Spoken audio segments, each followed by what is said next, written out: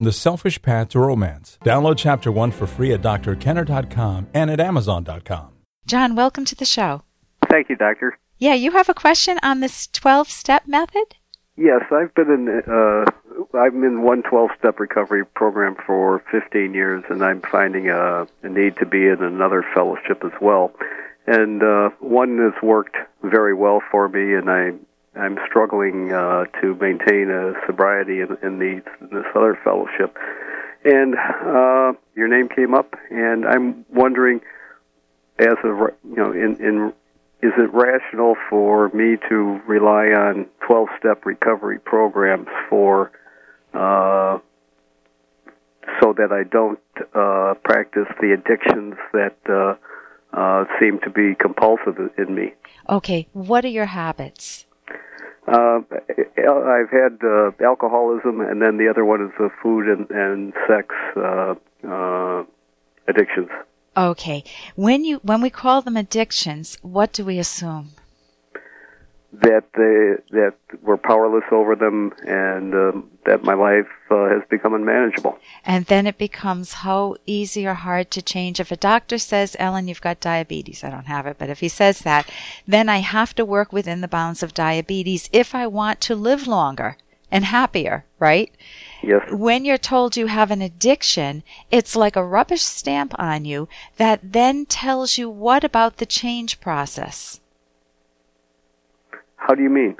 Well, if somebody tells me that, let's say that I drink too much, and somebody tells me it's an addiction, it's partly genetic, it's partly maybe, habits from a long time ago, but regardless, you need to give yourself up to a higher power. You need to recognize that you're an alcoholic for life. You can never let down your guard.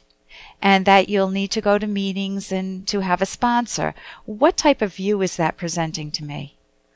That I'm relying on no hope, really. The only hope then is to do what others do, and that's to get a sponsor, read the big book, go to meetings, and practice abstinence.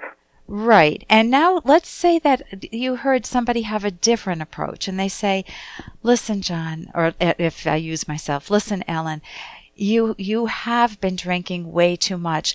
Let's figure out why you're trying to escape, because alcohol works. I mean, in quotes, works.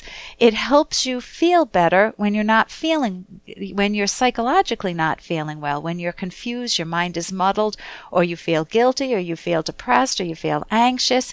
I mean, people use it for a reason. They're not stupid, right? Right. So if I say, let's figure out what's going on in your life and what thinking skills you could use that would make you not even want to turn to alcohol. And let's take it, if you want, one step at a time. I mean, you can't overload a person, but it's not one step at a time in terms of abandoning your mind to a higher power.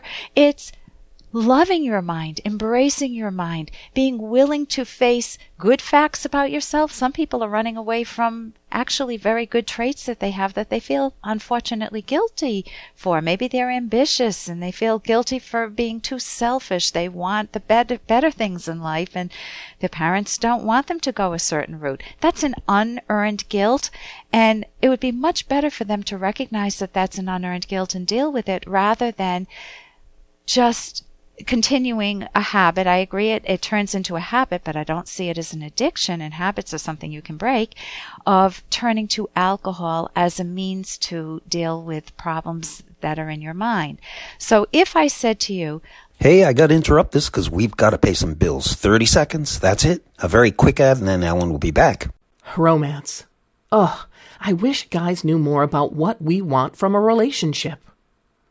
Boy, I wish I knew more about what I want. Where's that ad I saw? Here it is. The Selfish Path to Romance. A serious romance guidebook. Download Chapter 1 for free at selfishromance.com and buy it at amazon.com. The Selfish Path to Romance. That is interesting. So if I said to you, listen, you don't have to be an alcoholic for life, and AA is not the only route. There are rational recovery programs, and you can have a cognitive therapy approach, or there are other approaches too that are effective. I mean, people respond differently to different interventions, but you can gain the thinking skills that can help you face head on whatever the main problems are that are driving you to drink. Do you eat too much? Is that it? Right. You're morbidly obese? No. I just binge on sweets, cookies. I can eat a box of cookies at a setting. Oh, so can I. But I have changed. I mean, as a childhood, I used to sit with the marshmallow, the chocolate-covered, I don't know what they were, graham cracker, delicious treats. I forget the name now. And I could go through a box at a time. I used to sneak and steal them out of the cabinet in the middle of the night when my parents were sleeping. I mean, talk about, but I wouldn't call that an addiction. It's just a pursuit of values, and knowing my parents wouldn't let me have it, I had them. And sex, are you very promiscuous? Are you taking risks that could put you at risk for health problems? Certainly. Yeah. Okay. Can you get yourself to I'd love you to get you to a rational therapist. You're in AA? Yes. Yeah. Okay. Let me go back to my first point, which is that if you have a different view of yourself as capable of change, capable of seeing all of these three problems as in the past, would you like that view better? Yes. It's open, it's available to you. It's what Ayn Rand refers to as check your premises. Look at your core fundamental philosophical ideas about yourself, about the world, about others, about your future, and make sure that you are making choices and have the thinking methods to really thrive in life. And I wish I could say there are a lot of objectivist psychologists. There aren't yet. The closest thing is a cognitive therapist, but some of them come from irrational theoretical orientation. So you can go to the academyofct.org. You can go to my website, that will list cognitive therapists around the country. You can go to my website, and there is a book, Sober for Good. That's an excellent book by Ann Fletcher. Okay. And that's just dealing with the alcohol problem. But if you can also, there at my website, drkenner, KENNER.com, there is also a book, Changing for Good. Okay. And that just totally pulverizes the view that change is impossible. The idea of turning to a god or a mysticism really robs you of your own mind. Mm-hmm. And it keeps you tied to that system and tied to that, in quotes, disease, which I don't see as a disease. Okay. I went to a talk yesterday, and someone said, if alcoholism is a disease, then if you have a gene for alcoholism, then you have to have a gene for speed, you have to have a gene for pot, you have to have a gene for... He said it's bizarre. It becomes ridiculous if you look at that genetic approach to alcoholism. So listen, thank you so much for your call, and I wish you your own hard-earned sobriety and happiness. For more Dr. Kenner podcast, go to drkenner.com and please listen to this ad. Here's an excerpt from The Selfish Path to Romance by Drs. Kenner and Locke.